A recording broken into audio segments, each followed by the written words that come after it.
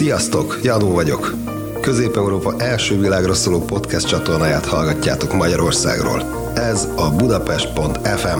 Hi, my name is Ray, and you're listening to the #1 podcast station in Central Europe, Budapest.fm, podcasting to the world from Hungary.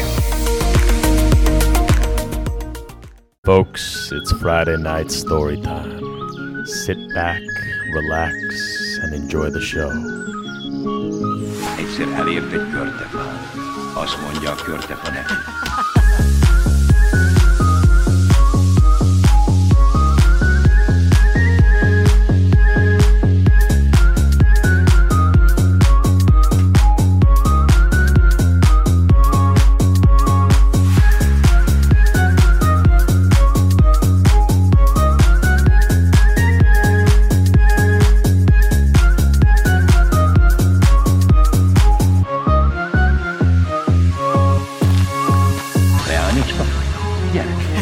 Engem a száraz ágattól, hogy engemet megtisztogatsz, jó tettedért kaphatsz.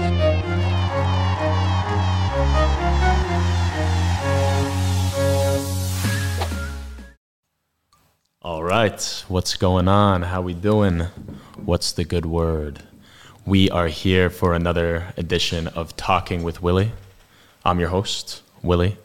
And if you would like to join me tonight on the video chat, on the live stream, you can come in and we can video together. Budapest.fm/Willie. Watch on Instagram, watch on Facebook, watch on YouTube. Now let's pop open this bottle of Tokai wine, late harvest, the Keshui, special edition. I just picked it up down the street on Radai Utca. Oh, I think I just cut my finger. What a way to begin. There's going to be blood everywhere on this white table. It's not too bad, actually. Ay. This is a real adventurous stream already. Thank you very much, people. We got blood. Warm up the tongue here. I've been popping on a Hungarian tongue twister all week. Are you okay? Yeah. Fekete bika pata, kopogapatika, pepita kuvain. Fekete bika pata, kopogapatika, pepita kuvain. I could do that amazingly well just moments ago. We've got a great lineup of things for you today, folks. We've got William Tell, the story of a Swiss man who shot an apple off his son's head. Oh, that's a nice sound. We got some Ernest Hemingway stories. We're going to do a little bit of Hungarian poetry. Pour that in. Let's get our Friday night started off right. Cheers to you, everyone. Egeshegadra. This is a sweet wine. And give it a little swirl. Ooh, utterly delightful.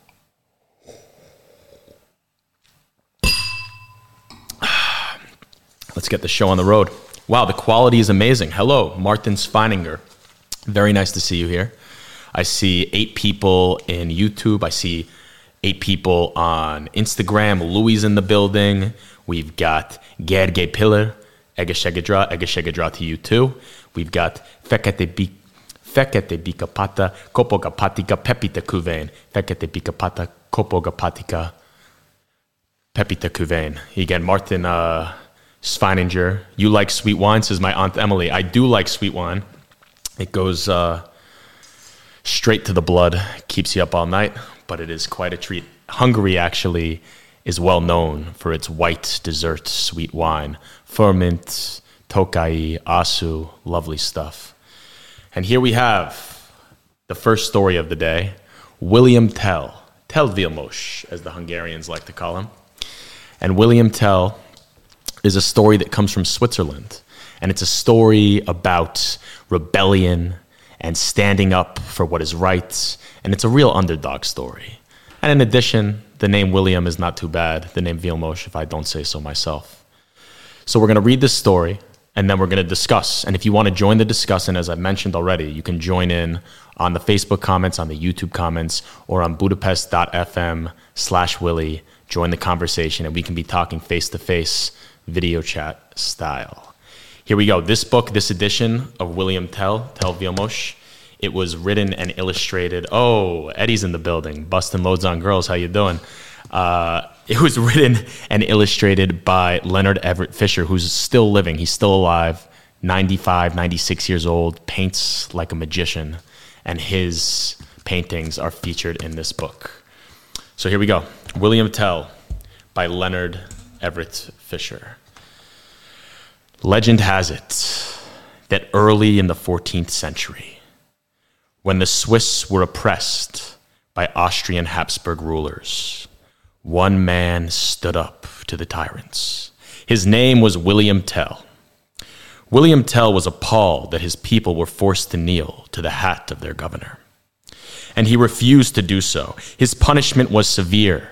An apple was placed on his son's head, and Tell was told to shoot it.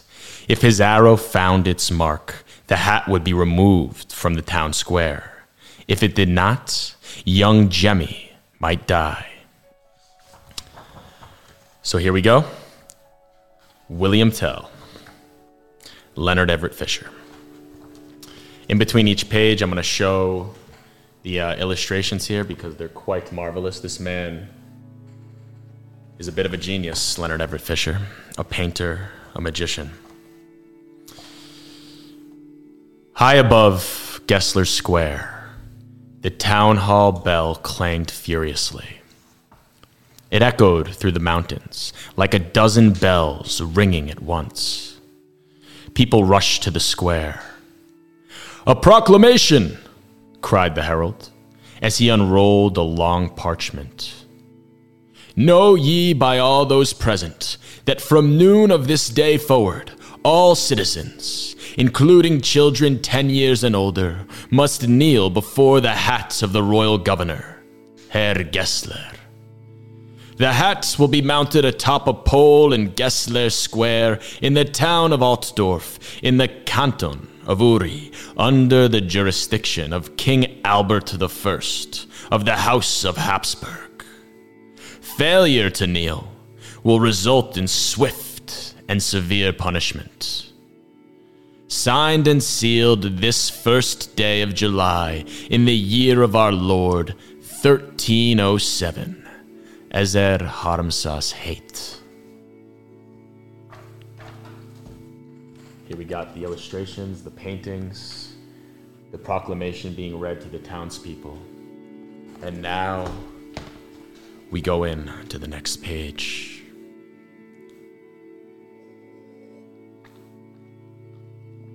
A lot of people joining now. Welcome, welcome, welcome, Udvizuyuk. "He is cruel, that Hermann Gessler," William Tell growled to his young son Jemmy. "A tyrant if there ever was one." Tell, a famous hunter and marksman, lived with his family in nearby Berglin. He and Jemmy were passing through Altdorf on their way to the forest when they heard the proclamation.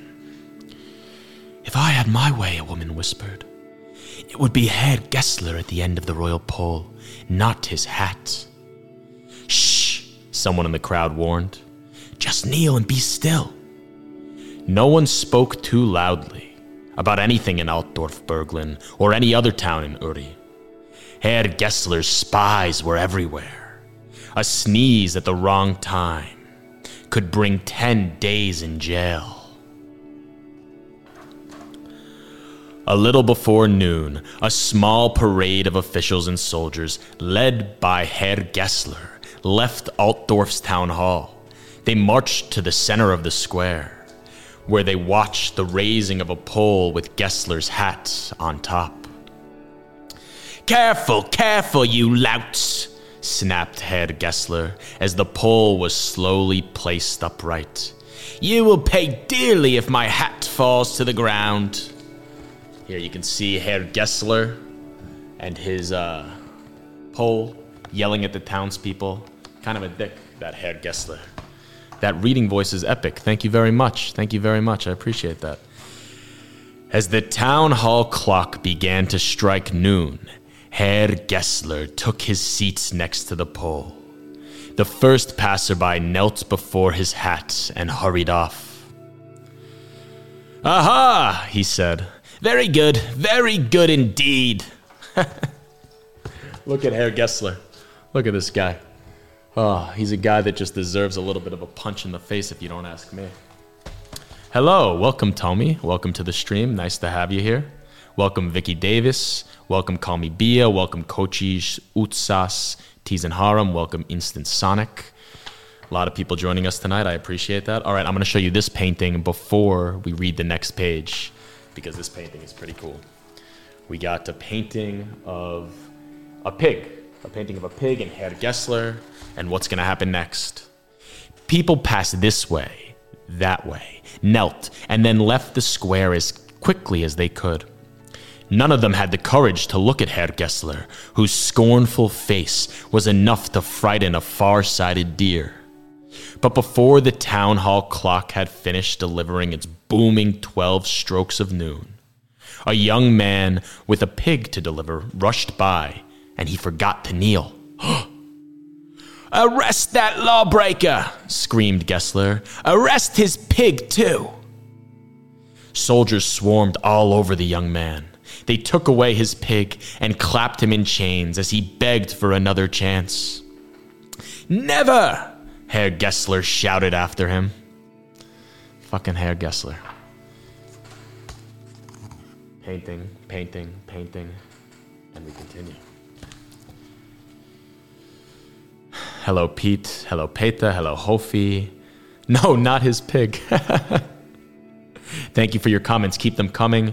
Facebook, YouTube, keep the comments coming. Don't want to break the spell of the story. Here we go. No sooner had the young man been dragged out of sight, howling for mercy, than a teenage boy, chased by his older sister, ran across the square.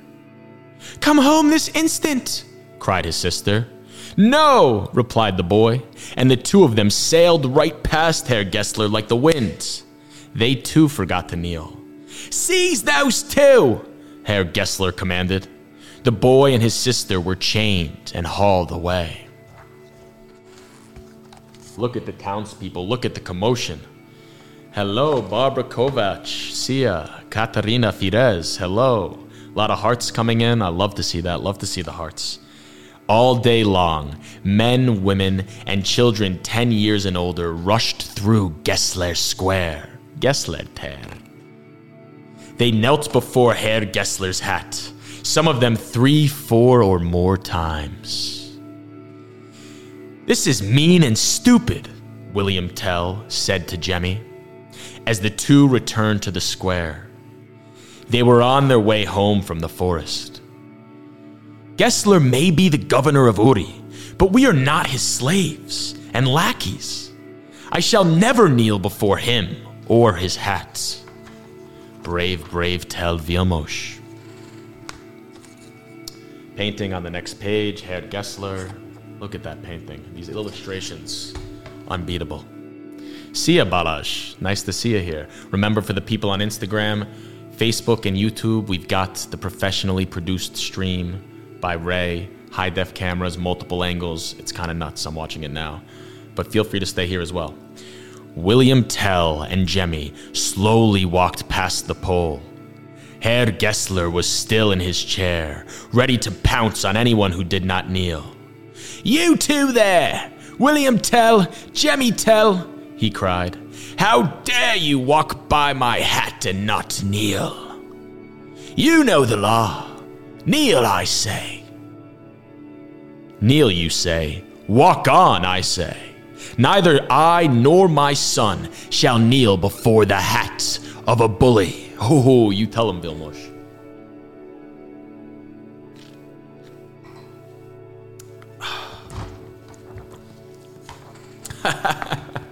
Look at Gessler.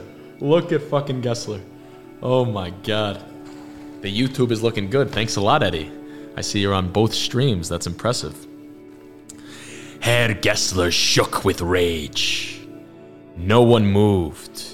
It was as if the square had suddenly filled with wide-eyed marble statues. "Arrest them!" Herr Gessler roared. "Throw them into the dungeon! Flog them! Tear out their nails! No, wait! I have a better idea." "Hello, Gergu. I like that. You're joining in the chat on YouTube. You're facilitating chat amongst the people on YouTube. You guys feel free to talk amongst yourselves while I'm reading. We'll discuss afterwards. So you say I'm a bully? Hairtel? The law is the law. But I shall show you what a fair and decent man I am. For your disobedience and disrespect, I order you to shoot a single arrow through an apple placed on the head of your son. You shall be allowed only one shot at 60 paces. Should you pierce the apple, I shall set you free. Furthermore, no one need ever kneel before my hat again. However, should the arrow fail to hit the apple, your son will either perish at your hand or be freed by mine. But you, Hairtel, shall go to prison, where you shall rot forever. And my new law shall remain on the books. The crowd stirred. William Tell looked at Jemmy. His heart pounded in his chest. What if he should miss? He made up his mind that he was just going to shoot wide of the mark and go to prison rather than risk harming his son. That way, Jemmy would live and go free. But was Gessler to be trusted? He wondered. You must do this, father, Jemmy pleaded. For all the people. I am not afraid. You are the best marksman in Uri. The best marksman in Uri. What a title that would be. Here we have it. The famous scene is approaching William Tell Vilmos, with his crossbow and with his apple. William Tell took a moment to decide. All right, Jemmy, I shall do it, he said. A wicked grin covered Herr Gessler's face. One of Gessler's soldiers positioned Jemmy against a wide tree. Another soldier placed a red apple on his head. 60 paces away, William Tell fitted his crossbow with an arrow. Hidden in his cloak was a second arrow. The crowd moved back. Herr Gessler leaned forward in his chair. Hungry Scouser Stevie Macca joining the chat. Love to see that. William Tell took his time. He squinted down the path his arrow would take. He looked hard at the apple on Jemmy's head. He held the crossbow straight and steady in front of him and lined up the arrow with the center of the apple. William Tell let the arrow fly.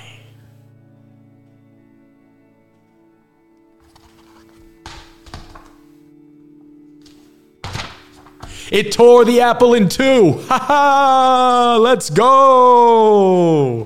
Look at Jemmy. Doesn't even bat an eye. Doesn't even bat an eye. The crowd cheered. Jemmy smiled. Herr Gessler slumped in his chair. As William Tell and his son bowed before the happy throng, their hidden arrow fell to the ground. Herr Gessler bolted from his chair. You were allowed only one shot, Herr Tell.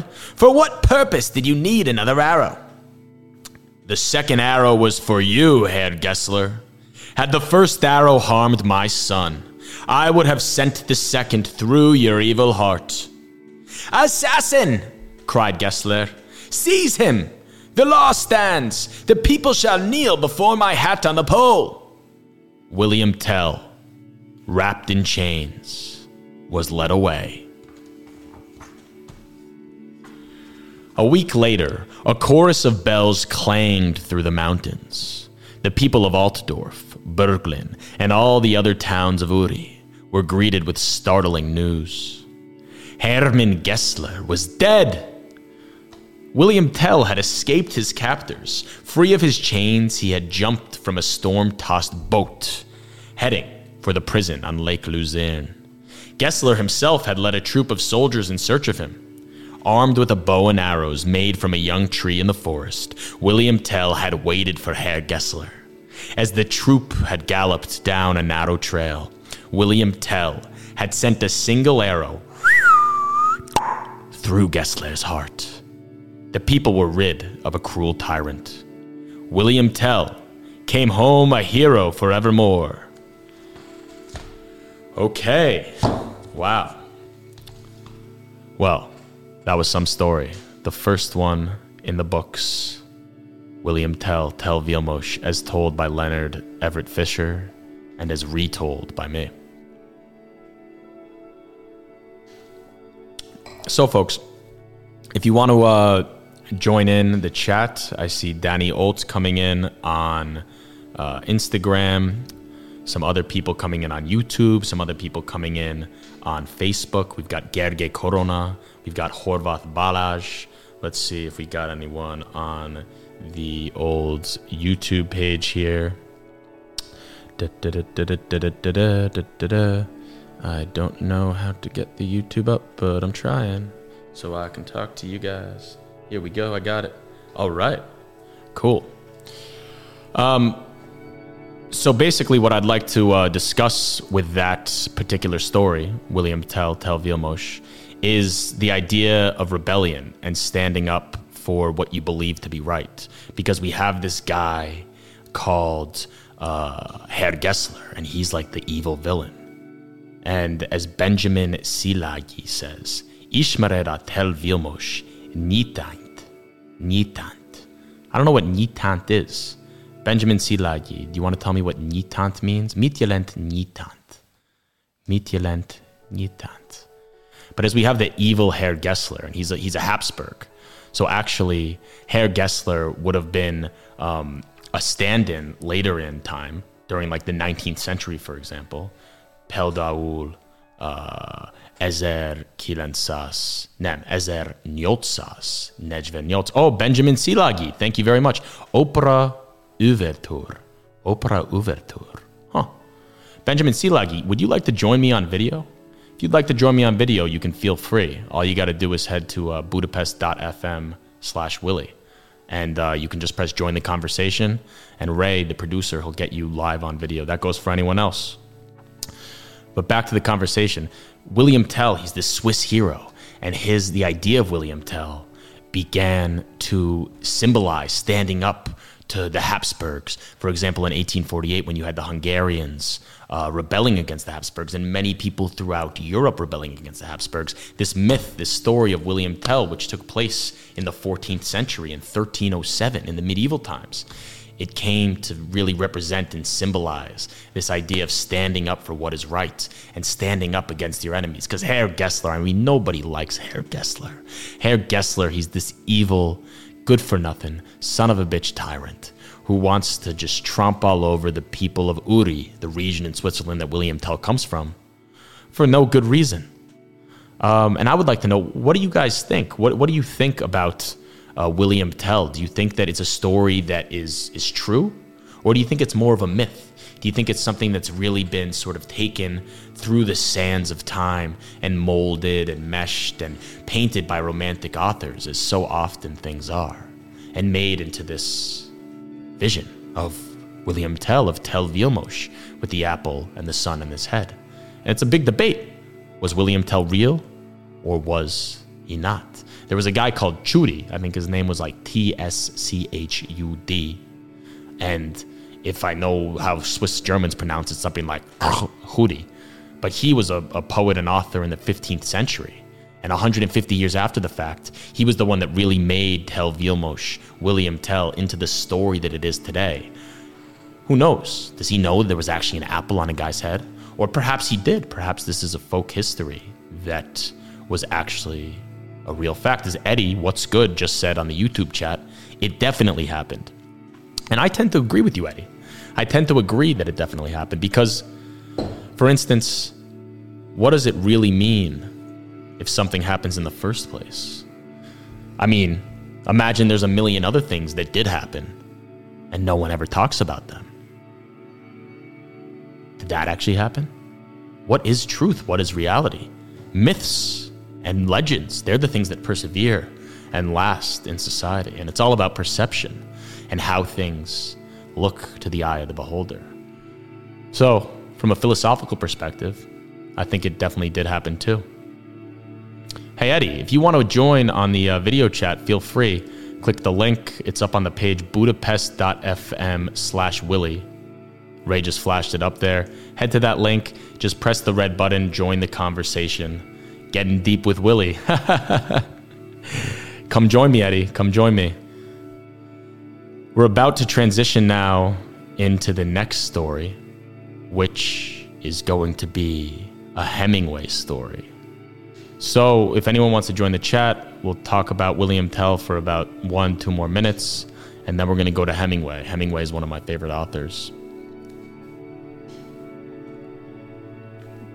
And I'm pretty pumped to read what Ernest has to say. All right, folks. William Tell. I mean, goddamn, Herr Gessler, he's such a son of a bitch. I think the real hero of the story, if I had to say, was the little boy at the beginning who just runs away. Because that guy felt the brunt of Herr Gessler's wrath. And that's really, you can talk about William Tell as this hero, but it really depends on the perspective and how you look at things. Because you can just as easily see William Tell perhaps as the villain if you're looking at the perspective of the Habsburgs. What's going on? Look who we got here. Hey, what's up, buddy? How you doing, Ed? What's going on? I'm just laying on the couch enjoying the story, man. Like, your reading voice is so good. I appreciate that. How's the new place?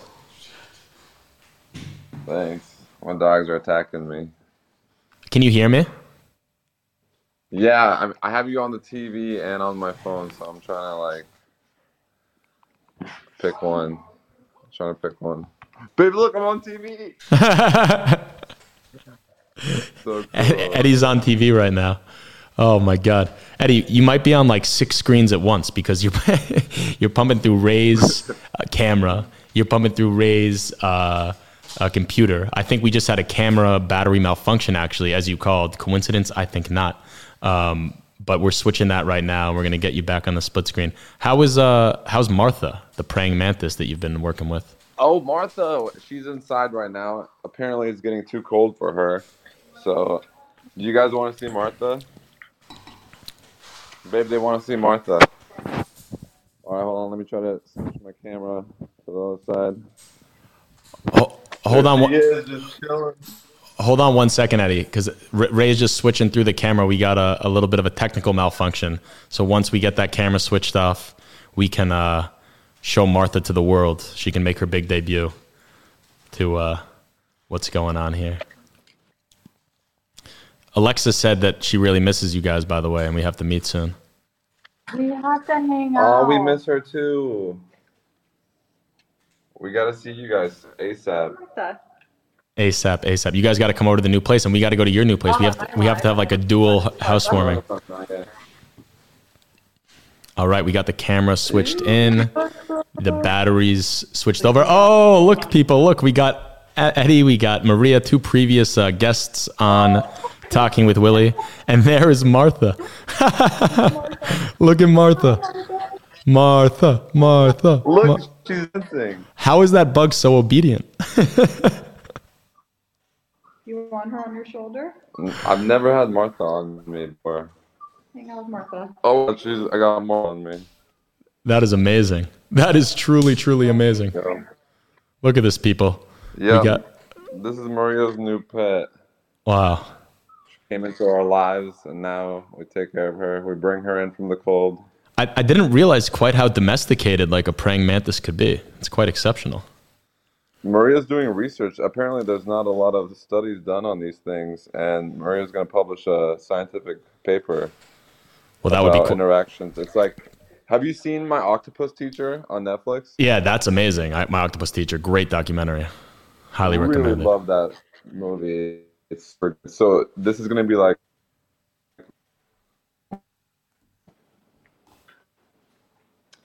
But yeah, earlier when you were getting real deep, I think getting deep with Willie is I think that's a cool new offshoot you should try. Getting deep with Willie?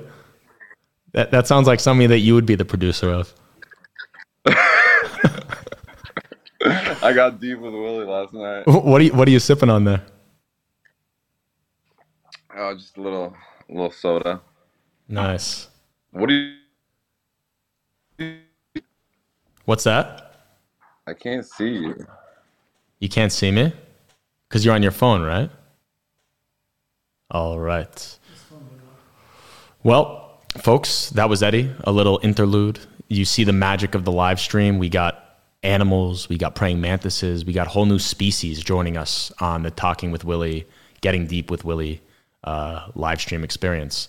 So now, without further ado, we're going to transition into a story that is by one of my favorite authors in the world, Ernest Hemingway. Ernest Hemingway was really a guy that I sort of found, I don't know, maybe when I moved over to Europe and I started to write a little bit more seriously and think of myself as sort of this expat writer. I really related to Ernest Hemingway in some ways because he was the penultimate expat writer living in France and Paris in the early 1920s and coming into global and national recognition as one of the best writers of all time. And this story, which I've chosen for you all today, is called Hills Like White Elephants. And Hills Like White Elephants, in addition to having a phenomenal title, is a story that is really hard to peg because it's kind of a story about nothing, but it's also a story about something. And that something is going to be for you to figure out. I'm going to read this straight through, and we'll talk about it after. Sia Marton joining the chat on Instagram. People are in on Instagram, YouTube, Facebook. We'll talk afterwards. I'll see who's here. If you want to join the video like Eddie and Martha and Maria just did, you can join afterwards. But let's read this straight through. Hills Like White Elephants. And there's a little bit of a twist. If anyone can figure it out and you want to join in and you want to analyze this text for me, this is a story, the Hills Like White Elephants, that has been debated and talked about since it was published. I think Ernest Hemingway published it in 1925, potentially before he even published The Sun Also Rises, his kind of breakout novel in his original collection of short stories. And Hills Like White Elephants was the one story that stood out for a lot of people. James Joyce, the famous Irish author who wrote Dubliners, Portrait of the Artist as a Young Man, Ulysses, known as like the master of letters in Europe and the world, really. James Joyce called this his favorite ever short story. Ega Shegadra, Minden Kinek, Ega Shegadra, cheers. We've got one sip, and then we're diving straight into it. Kind of fitting, because there's a lot of drinking in this story as well. We're doing this one on the iPad, so no illustrations. Paint the picture in your mind. The hills across the valley of the Ebro were long and white. On this side, there was no shade and no trees, and the station was between two lines of rails in the sun. Close against the side of the station, there was a warm shadow of the building and a curtain made of strings of bamboo beads hung across the open door into the bar to keep out flies. The American and the girl with him sat at a table in the shade outside the building. It was very hot, and the express from Barcelona would come in 40 minutes. It stopped at this junction for 2 minutes and went on to Madrid. "What should we drink?" the girl asked. She had taken off her hat and put it on the table. "It's pretty hot," the man said. "Let's drink beer." "Dos cervezas," the man said into the curtain. "Big ones?" a woman asked from the doorway. "Yes, 2 big ones." The woman brought 2 glasses of beer and 2 felt pads. She put the felt pads and the beer glasses on the table and looked at the man and the girl. The girl was looking off at the line of the hills. They were white in the sun, and the country was brown and dry. "They look like white elephants," she said. "I've never seen one." The man drank his beer.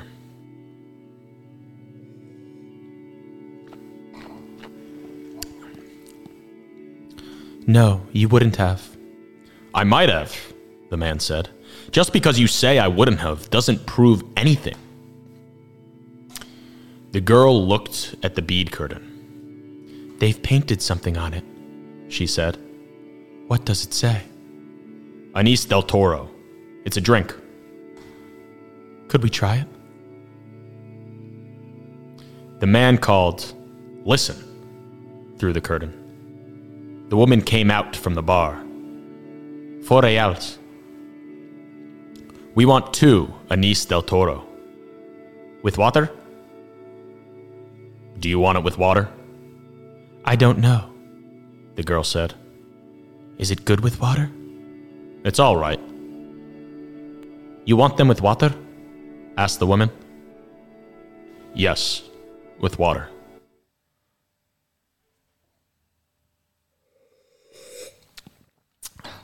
It tastes like licorice, the girl said, and put the glass down. That's the way with everything. Yes, said the girl. Everything tastes of licorice, especially all the things you've waited so long for, like absinthe. Oh, cut it out. You started it, the girl said. I was being amused. I was having a fine time. All right, I was trying. Wait. Well, let's try to have a fine time then. All right, I was trying. I said the mountains look like white elephants. Wasn't that bright? That was bright. I wanted to try this new drink. That's all we do, isn't it? Look at things and try new drinks. I guess so. The girl looked across the hills. They're lovely hills, she said. They don't really look like white elephants. I just meant the coloring of their skin through the trees. Should we have another drink? All right. The warm wind blew the bead curtain against the table. The beer's nice and cool, the man said. It's lovely, the girl said. It's really an awfully simple operation, Jig, the man said. It's not really an operation at all. The girl looked at the ground the table legs rested on. I know you wouldn't mind it, Jig. It's really not anything. It's just to let the air in. The girl did not say anything. I'll go with you and I'll stay with you all the time. They just let the air in, and then it's all perfectly natural. Then what will we do afterward? We'll be fine afterward, just like we were before. What makes you think so? That's the only thing that bothers us. It's the only thing that's made us unhappy. The girl looked at the bead curtain, put her hand out, and took hold of 2 of the strings of beads. And you think then we'll be all right and we'll be happy? I know we will. You don't have to be afraid. I've known lots of people that have done it. So have I, said the girl. And afterward they were all so happy. Well, the man said, if you don't want to, you don't have to. I wouldn't have you do it if you didn't want to. But I know it's perfectly simple. And you really want to? I think it's the best thing to do.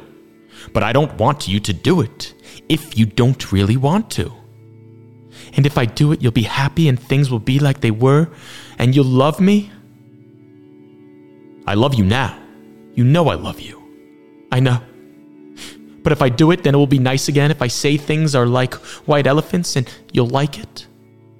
I'll love it. I love it now, but I just can't think about it. You know how I get when I worry. If I do it, you won't ever worry? I won't worry about that because it's perfectly simple. Then I'll do it, because I don't care about me. What do you mean? I don't care about me. Well, I care about you. Oh, yes, but I don't care about me, and I'll do it and then everything will be fine. I don't want you to do it if you feel that way. The girl stood up and walked to the end of the station. Across on the other side were fields of grain and trees along the banks of the Ebro.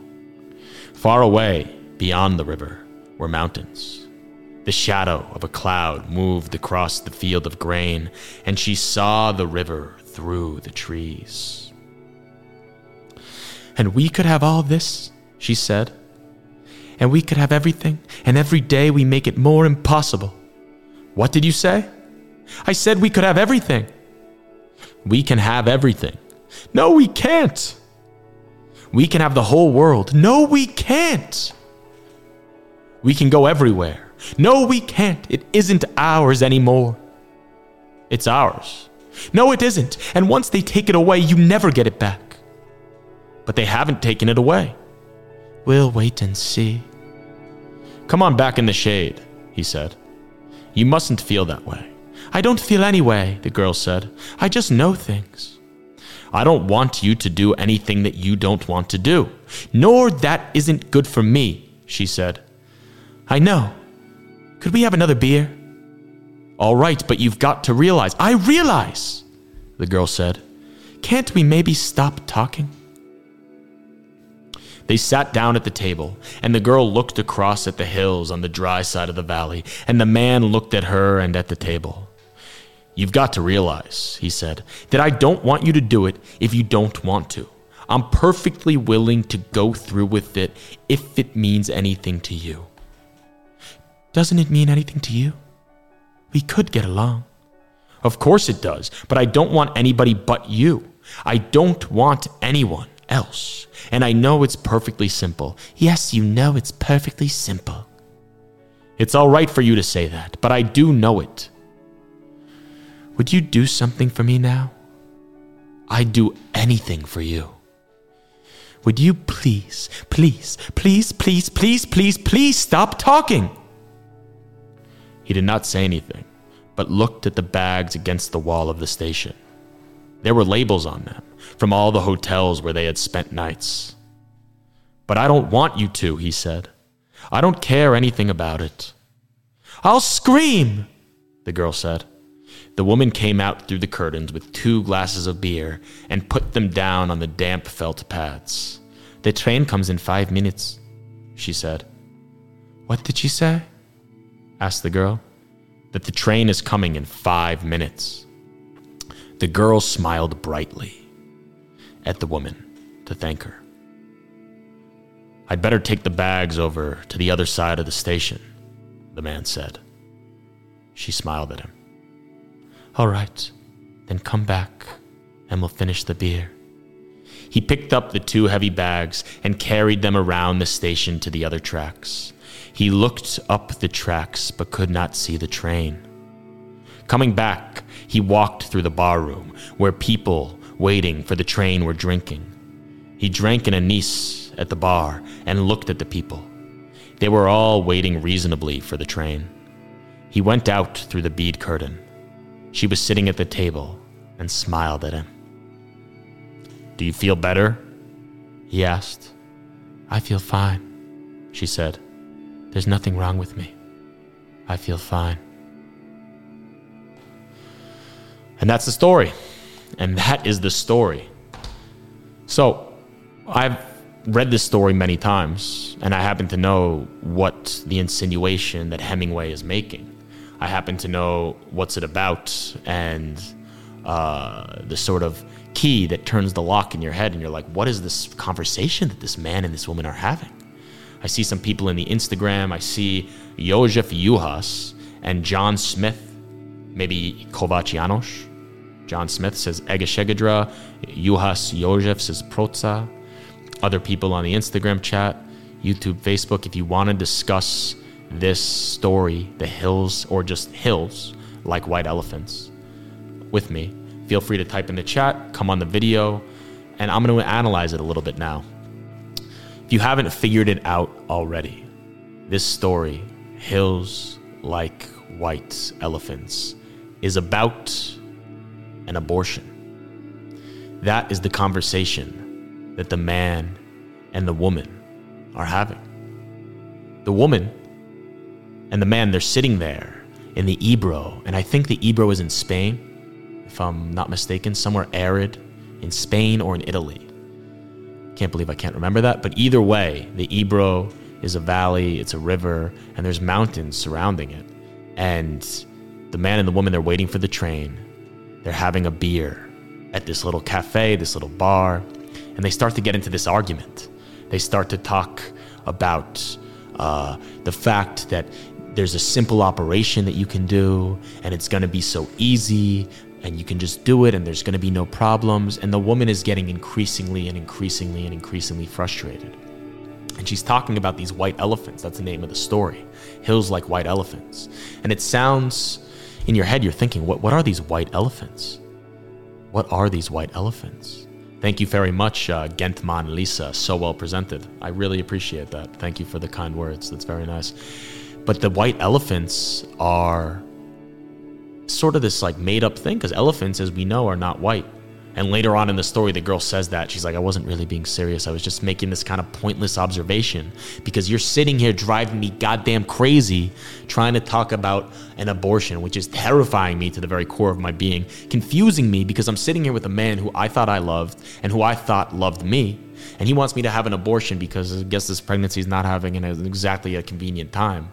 Perhaps this isn't even his wife or his girlfriend. It's just a mistress that they are gallivanting around Europe with. Who knows? They talk about at one point in the story how there's a lot of hotel tags on their bags. So they've clearly gone for this sort of grand tour. Perhaps this is the end of the trip. After 2 months of frolicking together and sleeping and drinking, she got pregnant. And now the man's saying, don't worry about the abortion. It's just a little bit of air that they let in.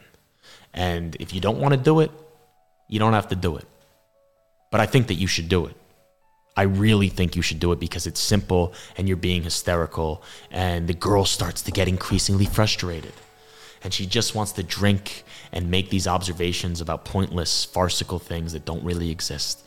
Because her life right now, it feels like this train that is hurtling towards the station and there's 5 minutes to go. And she has to make a decision about the abortion. With this man who perhaps is not everything he's all cracked up to be. But then perhaps if you look at it from the male perspective, maybe that's the whole point with abortion, is that it's really a female issue. And the male perspective, as maybe Hemingway, you know, he gets all this sort of flack, Hemingway, for being this hyper-masculine writer who lives in like a retrograde time before women's rights really came into their own. But at the same time, Hemingway, he's a really sensitive guy, and he makes these incredibly lucid insights. Like to write a story like this with all the insinuation that he does and to really grasp the way that these personalities and these characters are dealing with this complicated situation of abortion, it's quite impressive. I think he was 25 when he wrote this. I mean, perhaps he had an experience himself that he was relating to. I'm not so sure. Most good writers, they do take their own lives and relate to them. But either way, when we see this question come up 80, 90 years later about abortion and men making the decision about female bodies, it shows you that this is an issue that is timeless and has been around forever. And it's really a frustrating issue that can, as we see in this story, lead to tension and the coiling, and the way the dialogue is written is just so masterful. If we go back to the beginning of the text, the first lines of dialogue after this seemingly nice portrait that Hemingway's painting, a lot of times in his stories, he talks about, Gentman Lisa, especially at the time Hemingway wrote this. That is very true. At the time that Hemingway wrote this, abortion was just as controversial as an issue as it is now. The first lines of the story, and we're going to talk about this one for about 2-3 more minutes, and then we'll move on to some Hungarian poetry, which I'm quite excited about. The first 2 lines of dialogue. What should we drink? The girl asked. She had taken off her hat and put it on the table. It's pretty hot, the man said. So instantly, right off the bat, you're getting this tension between the 2 characters because they're talking about 2 different things. The girl's talking about drinking, and the man is talking about the weather. And he doesn't even answer her question. So you can see this tension coiling throughout the story, the way the dialogue is written. And then by the end of the story, they're in an all-out fight. And then there's a rising tension. And then this sort of like afterwards, you're left with this feeling of like, let's just get on this train and get out of here. And we can talk about this later. So quite an interesting tale. A really masterful job by Hemingway. hills like white elephants. Didn't they make abortions illegal in some U.S. states? Well, that's true. That's true. They did make abortions illegal, basically illegal for all intents and purposes in Texas, most notably of all. Oh, Maria Gevertz, I'm drinking a beer too. Ega Shegedra, very nice story, and you are a great actor. Thank you very much, Maria. In Texas, they just passed this very controversial law about abortions because they basically said that after 6 weeks, if you get an abortion, you can be sued for $10,000. Not only if you give an abortion, but if you provide an abortion, if you're the doctor. Even technically, I think if you take a woman from her house to the hospital in a cab, you can get sued for aiding and abetting in the abortion. I mean, I would like to see that tested in court. But either way, the point is that 6 weeks in, that ostensibly bans a woman from ever even getting an abortion. Because after 6 weeks, most women don't even know that they're pregnant. So if you don't find out that you're pregnant until 7 weeks after you get pregnant, you're already outside the statute of limitations in Texas, the Lone Star State. Someone said that that's what their Yelp review is, 1 star. I don't know, I've never been to Texas. It sounds like a pretty cool place, but the laws there are just disgusting. And not to mention the fact that this whole idea of a bounty system, I mean, we hear the conservatives, the Republicans, all throughout coronavirus talking about how there's people on the liberal side snitching about these regulations, about this thing and that thing. Give me a break. The most hypocritical people in the world, especially the politicians. This is all about snitching and putting a law that encourages bounty hunting against your own citizens for public health issues is just, well, as we can see from the way the woman is getting worked up in the hills like white elephants. Quite infuriating. So now we move on to perhaps the last reading of the night, which is the Hungarian poetry, which I'm quite excited for. And it's one of my favorite Hungarian poems. It's a ballad of sorts. And it's called A Velszi Bardok, the Bards of Wales. So we're going to read this straight through in Hungarian. And then maybe I'll read the English too, if there's time. Or at least I'll just talk about what the story is. Read a little bit of the English. Read a little bit. Fekete bika pata kopoga patika pepita kuvein. Gotta get the Hungarian voice warmed up. Boloni Balázs. Hi. Szia, Boloni Balázs. You guys can still see on the Instagram. It's pinned budapest.fm/Willie if you want to join in on the video. Feel free. So now we go to A Velszi Bardok, the Bards of Wales, by Arany János, a.k.a. Johnny Gold.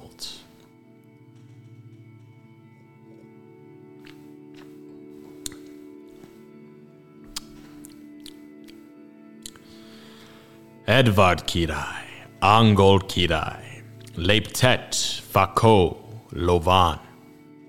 Had látom, úgymond, mennyit ér a Velszi tartomány. Van-e ott folyó, és földje jó, legelőink főkövér. Használta a meggöntözés, a partos honfivér. S a nép, az Istent a nép, ha oly boldog rajt, mint akarom, s mint a barom, melyet igaba hajt. Felség, valóban, koronád, legszebb gyémántja Velsz, földet folyót legelni jött, hegyvőgyet benne lelsz.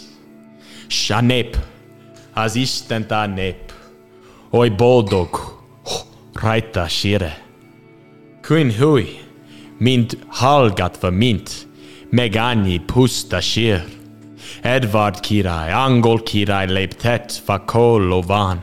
Körötte csend, a merriment, és néma tartomány. Montgomery a vár neve, hol az nap este szállt. Montgomery a vár ura, vendégli a királyt.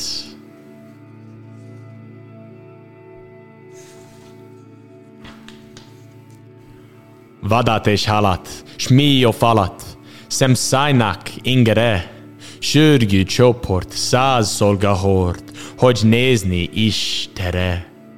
s mind amiket szép sziget, telt itat terem, s mind ami bor pezsegve for, túl messzi tengeren. Ti orak, hát senki sem, kocsint értem pohárt. Ti orak, ti velszebek, ne eljen, Edvard. Vadat és halat, s mi az ég alatt, szemszájnak kellemes. Azt látok én, de ördögít, belül minden nemes. Ti urak, hit van ebek, ne eljen Edvard. Hol van ki zengje teteim, elő egy velszi bárd. Egy másra néz a sok vitéz, a vendég velszurak. Orcáikon, mint felelem, sapat elharag. Szó benszakad, hang fennakad, lehelet megszegik. Ajtó megül fehér galam, üzbárd emelkedik. Itt van, király, ki teteidet, elzengi mond az ag, s fegyver csürük, halló hörög, amint hurjába csap. Fegyver csürük, halló hörög, a nap vertóba száll. Verszagra, gyűl az évad, te tetted ezt, király, levágva népünk ezrei, halomba mint kereszt, hogy sírva talloz aki el, király, te tetted ezt.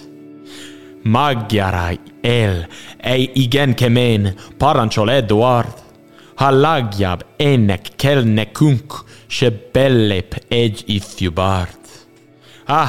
Legyen kell az esti, szel mirfor überfele, szűzek síralma, üzvégjek panasza nyug bele. Ne szül rabot, te szűz anya, ne szoptas csecsemőt, s inta király, s elérte meg a magyara menüt. Te vakmerőn, se hívantlanul, előáll harmadik, kobzan a dal magarával, ez ige halatik. Elhút csatában, áderek, no hadd meg Eduard, neved ki dicsel hétene, nem el oly velszi bár. Emléke sír a lanton meg, no hadd meg Eduard, attok feje re minden dal, melyet zeng velszi bárd. Meglátom én, s parancsot ad, király, rendtene test, magyara, ki ellenszegül, minden vesz énekest. Szolgái szétszáguldudnak, ország szerint hová, Montgomery így esett a híres lakoma, se Edward király, angol király vágtatva kólovan, körötte csend, egy fűtszint az ég, a velszi tartomán. 500 bizony dalolva ment, langsírba velszi bár, de egy se bírta mondani, hogy eljen Eduard. Ha, mi zúg, mi éjjel, London utcain ez, felköttetem a Lord Majort, ha bosszant bármi messz. A néma csend létszárnya bent, se kün nem haltlatik, fejére szól, ki szót emel, király nem állhatik. Ha, elősíp, dob, zene, harsogjon, harsona, fülembe zúgja átkáit, a velszi lakoma.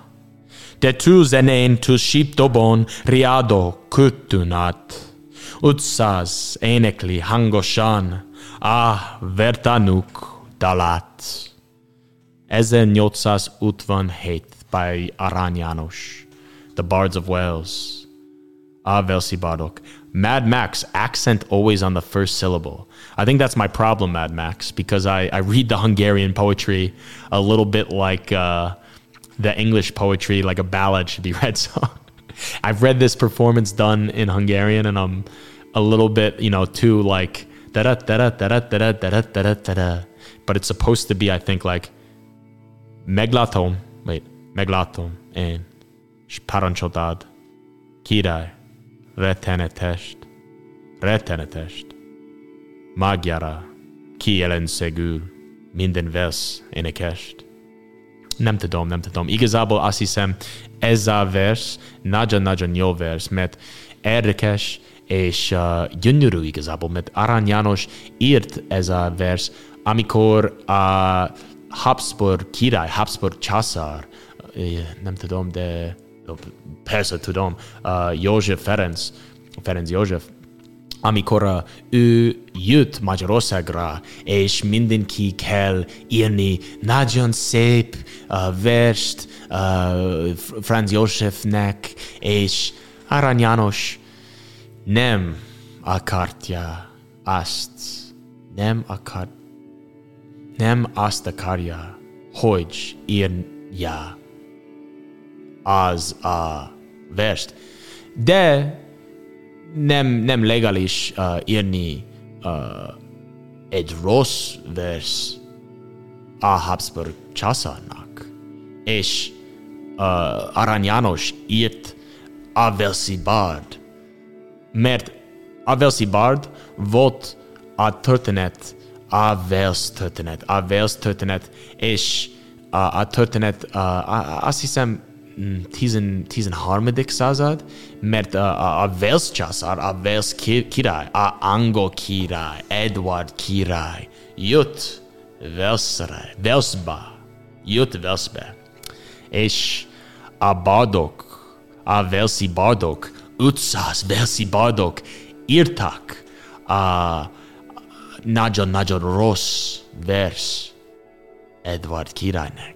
És Edward király, mint a telvilmos Geller, nem, az elfelejtettem, basz meg. De a Walesi bardok írtak nagyon rossz vers Edward királynak, és most Edward király, he burned Lancashire, he burned the bards of Wales, he burned them in fire, and they died. And now Arany János, he wrote this poem as sort of a martyrization. And in English language, to be a martyr is to be sort of this person that is well regarded or well respected because they died for a just cause. Just as Tel Vilmos was willing to do, and the Bards of Wales actually did. They were martyrized, and they turned into this sign of resistance. And it's good that we sort of ended with this poem, actually, and started with Tel Vilmos, because both of these works of literature were used to inspire rebellion in 1848, Ezen Nyolcas Negyven Nyolc, for the ultimate failed but very heroic war of independence that happened in Hungary as well as the rest of Europe. But this was sort of the first crack in the dam of the Habsburg power that came to a screeching and flooding halt in World War I. But that is a tale for another time. Okay, well, I see Franz Josef didn't get the joke from Mad Max. Mad Max, do you want to join me on the video? You're more than welcome to, Mad Max. If you want to come in on the video, you just head to budapest.fm/Willie, and we can discuss the Bards of Wales. That was amazing, says Debretsma. Johnny Gold would be proud of you. That's very nice that you say that, Debretsma. Arany János büszke of me. How do you say of me in Hungarian? Arany János would be proud of me. I don't know how to say that, but I appreciate that. That's very, very nice. If anyone, any takers for a final chat with me on the video chat, Ray has just put the join the conversation button on the bottom of the page, www.budapest.fm/Willie. Before we go, I would like to read one more Hungarian poem, Büszke Lenerad. It's a lot shorter, and it's called Mama by Attila József Attila. And József Attila was a much more like depressive figure than Arany János. But he was a majestic poet in his own right. Very deep, as Eddie said, getting deep with Willie. This poem is about his mom. And yeah, I love my mom. So we'll end with that. And I don't know, I mean, I could do this all night. I could keep reading, but we all got stuff to do. This has been a very, very enjoyable experience. I love the fact that you guys are communicating with me, joining in on the chat. We had Eddie joining in on the video. I think that this format of reading and discussing and talking, we can really make some special things happen this year with everyone together. Where is this mama? Mama. I couldn't find it the other day. Just flipping through. Lutza, Terakezed, Cape Dal, Kultura. He's got so much stuff. Oh no. József Attila. Maybe there's an index? Is there an index? József Attila. Our utolsó verst. József Attila. Okay, wow. He wrote a lot of poems. Okay, here we go. Alphabetized. That's great that they do that. Mama, page 302. Haramsas Ketu. Our last poem of the night. And then we ride off into Paintek. Egeshegetekra mindenkinek. Egeshegetekra. Már egy hete csak a mamara. Gondolok mindig. Oh, right, like my Hungarian teacher said. That's one sentence. Let's start this over. Mama, József Attila. Már egy hete csak a mamara. Gondolok mindig. Megalva, nyíkorgó kosárral ülőben, ment a padlásra, ment serényen. Én meg őszinte ember voltam. Ordítottam, topor, zékoltam. Hágja a dagat ruhat másra, engem vígen föl a padlásra. Csak ment és teregetett némán, nem szidott ném is nézett én rám.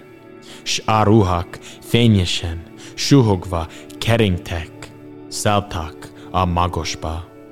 Nem nyáfognek, de most már késő, most látom milyen óriás ő. Szürke hája leben az égen, kéki tűt odázik vízében. That is the whole poem. Mama. Your passion about Hungary and Hungarian poetry is really impressive and inspiring. From Gentman Lisa. Nagyon köszönöm. I appreciate that. Oh, some more people joining in on Instagram now. How much time József Attila a legjobb magyar kultú? That means from Claire Milshin, József Attila is the best Hungarian poet. Milyen jól beszélsz már magyarul. Ez az accentus.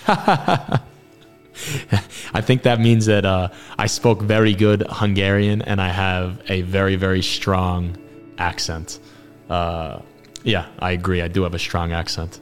Thank you very much, Blaz J. Do we have time for one more? All right, we're going to do one more. We have some people joining in. I think people like this Hungarian poetry section. If you see at the bottom of the screen there on YouTube, I can't. It's so confusing. Oh my God. Join the conversation. www.budapestfm/Willie. Hey guys. Hey Norby. What's going on? How you doing? The conversation is popping off in the chat room. Facebook, YouTube. That's where the professional production happens. Join the conversation. www.budapest.fm/Willie. If you guys go to that link that's at the bottom of the screen right now, you type it into your browser, there's going to be a red button and it says join the conversation. And then we can talk together via video. We can meet, lehet találkozni, és beszélgetni. So if you want to do that, you'll be sent to the waiting room and Ray will let you in and we can chat. So I'm going to read one more poem and I need your help. Tényleg kell segíteni, mert tudom, I know how to read it. Paprika Design. Hi, Willie. I'm watching you from the Gold Coast, Australia. Thank you for your amazing content. Thank you, Paprika Design. That's really cool. If you want to come join me on the chat from Gold Coast, Australia, I know you guys got lockdown right now. Although Gold Coast, that's up there by Bondi Beach area. Maybe it's not quite as severe right now. So I love the Gold Coast. Surfer's paradise, right? Too bad I am anxious, says Martin Sveininger. I can understand that. Being on video can be a little bit intimidating sometimes. But, you know, not really, says Paprika Design. Paprika Design, not really. I'm assuming that you're talking about in relation to the lockdown. I think it's probably pretty chill in the Gold Coast, or it's not really. The lockdown is pretty severe. I know I've been keeping a drift of the Australian stuff. It sounds crazy. I'm in Queensland, no lockdown here. That's right, Queensland. I remember Queensland. I flew into Australia. I lived there for 6 months, actually. in Sydney on Bondi Beach. And my first move that I did upon landing after like a 24-hour flight was I went to Queensland. I went to the Gold Coast. See ya, Willie. See ya, Luxika. See ya. Mosta beszélgetünk együtt. I'm Hungarian too. Cool. Magyar vagy. And I went to the Gold Coast as my first trip, Bondi Beach. Amazing. Beautiful place. And my friend was there with me. His name was Sam. And we were living in Australia for 6 months together, studying. And hey, Willie, say that word, says Eddie. Are you talking about penultimate? Nice paintings in the background. Who is the author? Oh, yeah. She made that? Oh, cool. Maria, who's in the chat, made that painting. Emma Lovett on Instagram. Find her.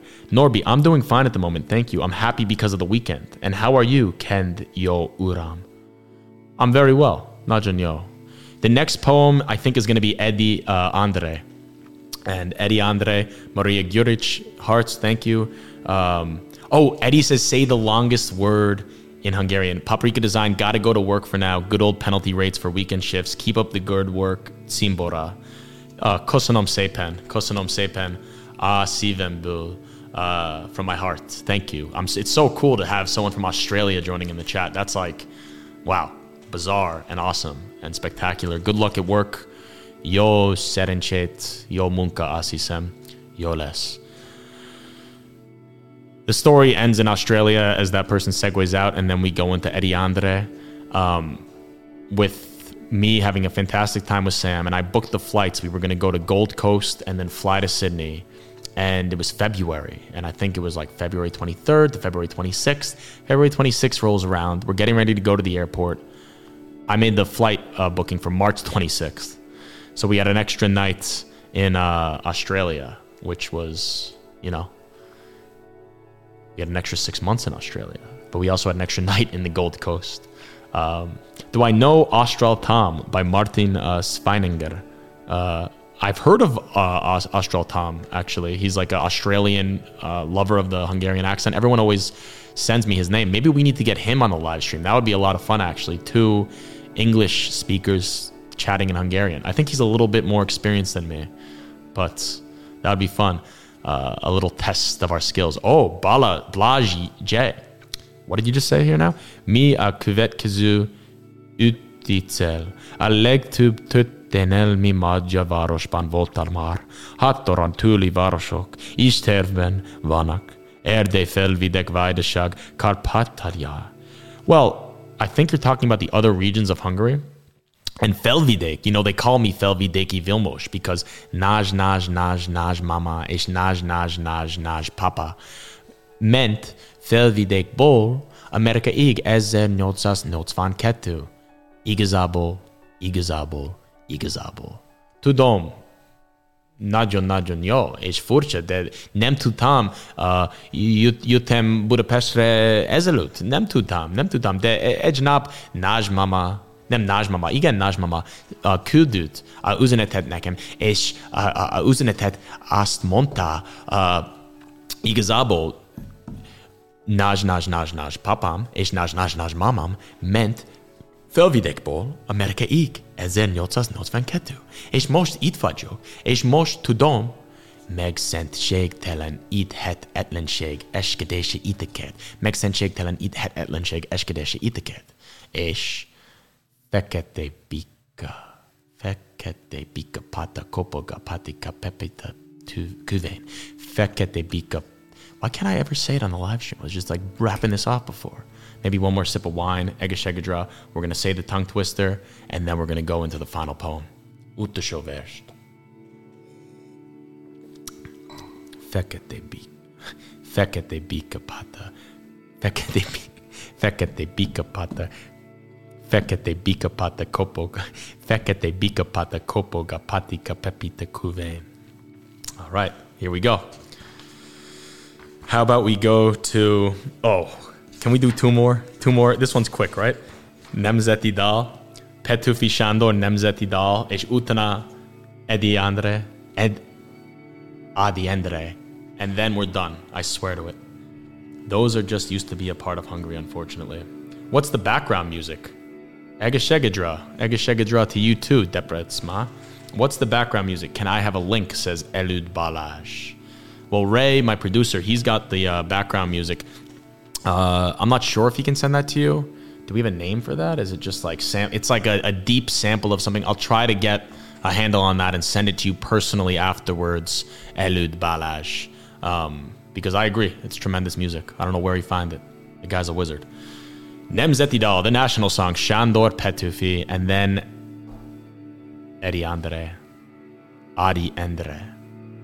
and then we're going into Péntek éjszaka. Otherwise, we could get in trouble. We could be here all night. Okay. Petőfi Sándor, Nemzeti Dal. Talpra magyar, híja haza, itt az idő most vagy soha. Rabok legyünk vagy szabadok. Ez a kérdés válaszátok. A magyarok Isten erre. Ekküszünk, hogy rabok tovább nem leszünk. Rabok voltunk mostanáig. Kár hozotak, ősapáink, kik szabadon eltekhaltak, szolgaföldben nem nyughattak. A magyarok Isten erre, ekküszünk, hogy rabok tovább nem leszünk. Sehonnai pitangember, ki most hákel, halni nem mer. Kinek drágább rong élete, mint a háza becsülete. A magyarok Isten erre esküszünk, hogy rabok tovább nem leszünk. Fényesebb a láncnál a kard, jobban ékesíti a kard, és mi mégis láncot hordtunk, ide veled régi kardunk. A magyarok Isten erre esküszünk, hogy rabok tovább nem leszünk. A magyar név megint szép lesz, mert a régi nagy hírehez. Mit rakentek a századok, lemossuk a gyalázatot. A magyarok Isten erre esküszünk, hogy rabok tovább nem leszünk. Hol sírjaink domborulnak, ünokaink leborulnak, és áldó imádság mellett mondják el szent neveinket. A magyarok Isten erre esküszünk, hogy rabok tovább nem leszünk. 1848. március 13. Hola. All these poets are the names of streets I live near. That's because you live in the nice part of town, Eddie. They have these nice poetic names. Actually, you know what? They have poetic names everywhere. That's one of the things I love about Hungary, is that the streets and the statues and the buildings are filled with the names of poets. The last poem.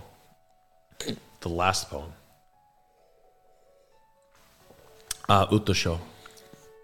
I love the communication. I love you guys chatting to me. It's nice to know that I'm not here speaking into the void. I mean, maybe I am anyways, but at least you're watching me do it. The last poet, Eddie Andre, I think he was a little bit earlier than Hemingway, living in Paris, but he also lived in Paris as an expat. A very romantic figure. He has this sort of like dark complexion and these hauntingly enchanting eyes that are sort of just filled with, I don't know if it's sorrow or knowledge or passion or loss or joy or grief or a little bit of all of those things and more, because that's what all the great poets have, is they have this sort of mysticism in their eyes. And here we go. Eddie Andre. It's one of those names that confuses you because the Hungarians, they do that first name, last name thing. And Eddie Andre. You don't know if it's which one is which. Szép Ernő, nem. Gyula Juhász, nem. Gyula Juhász, nem. Babits Mihai, another great author. He used to have a statue across the street from me. I would go and talk to him sometimes. Always had a nice collection of pigeons on his head. Babits Mihai. Where are you, Eddie? Andre. This is in chronological order. That's why I'm saying his name wrong. Adi Endre. That's what I'm saying. Endre Adi. Adi Endre. The Lost Rider. And this is the name of this poetry bilingual anthology. Thank you to Kalman and Rosie, one of the best gifts I ever received. Last poem. Here we go. The Lost Rider.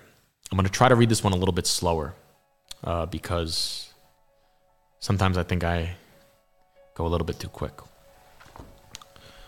Vak ügetése hallani, eltévedt hajdani lovasnak, volt erdük és ó nádosok, láncot lelkei riádoznak.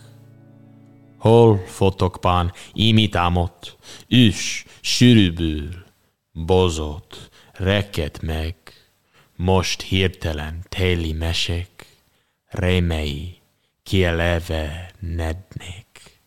Itt van a sűrű, a bozott, itt van a régi, tompa nota, mely a süket, küdben laput, vitéz, busz, nagyapánk óta. Kísértetés, nálunk az ősz, s fogyakozott számú az ember, s a dom kerítéses sikon, küld Kubában jár a november. Erdővel, nádal, pőre, sik, bennütetti hirtelen újra novemberes, küldös magát, múlt századok küldébe bújva.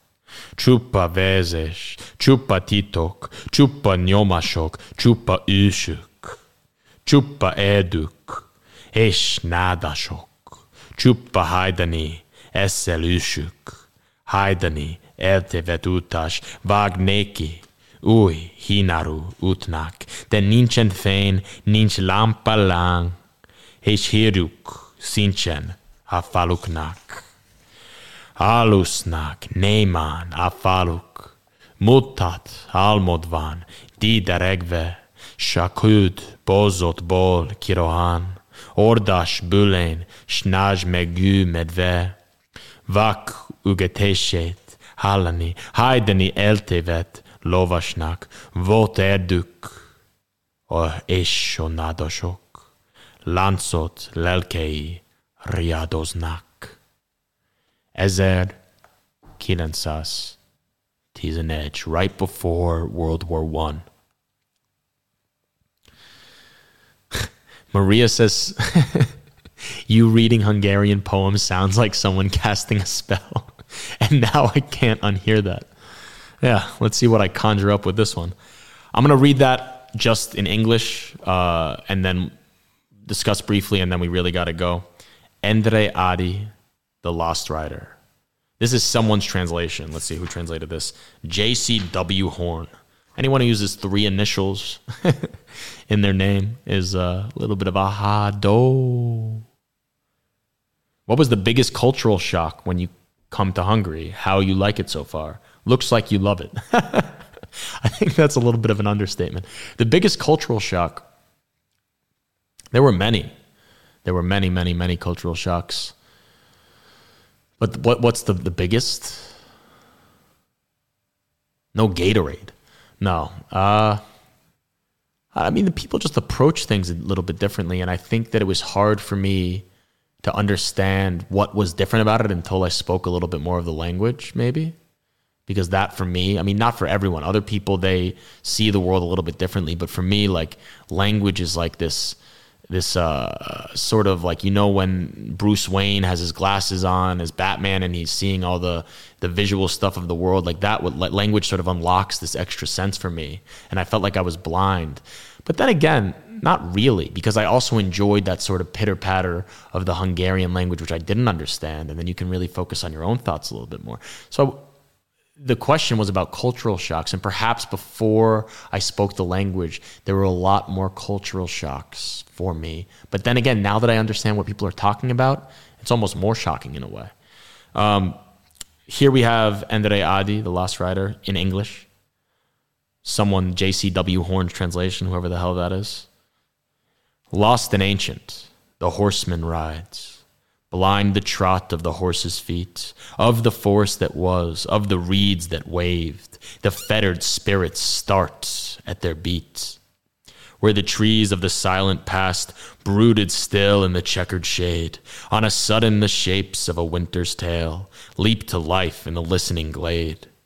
Here dense and solemn the forest stands, here the song of the years of old. Since the days of our forefathers fighters sad, lives in the deaf mists silent hold. Spectral autumn is with us now. Men are few and their numbers wane. In his cloak of eddying mist-racked treads, gray November the hill-girt plain. Suddenly, strangely, the plain anew clothes with rushes and woodlands green. Its limbs of November, its limbs of fog, and hides in the mist of the years that have been. Only bloodshed and mystery, footprints ancestral and ancient ways. Only the forest, only the reeds, only the madmen of vanished days. Lost and ancient, the traveler rides through new-grown brushwood upon his way. No light shines forth and no lamp burns. Unseen the villages of today. Villages unseen, shuddering, dream of the past and dumbly sleep. From the mist and the forest, the ancient, the dark, the wolf, the bear, and the great elk leap. Lost and ancient, the horseman rides, blind the trot of the horse's feet, of the forest that was, of the reeds that waved, the fettered spirits start their beats. Egeshegetekra. Mindenkinek. Heart from Igor Krstovic, aka Barking Bob from Serbia, another live streamer. We got to get you in here, Barking Bob, to do a little bit of a dual live streaming action. I think that could be a lot of fun. Get your followers in here, a little bit of Serbia, a little bit of Balkans in the mix. That was the first place I ever lived in Europe, was the Balkans. Love the Balkans. Would love to go there with you one day. Anyway, folks, we've just been casting spells, reading books, William Tell, Jozef Attila, Adi Endre, Petu Vishande, or Aran János, Ernest Hemingway. That book shut down. I love it. Elud Balash. Have a great night. Yoesakat Mindenkinek. Good night. Shabbat Shalom. I wish you all the best. And we will be here, I think, probably next week at the same time, the same place. Thank you to Ray. Thank you to Budapest FM. Jó estét, and I'll see you soon.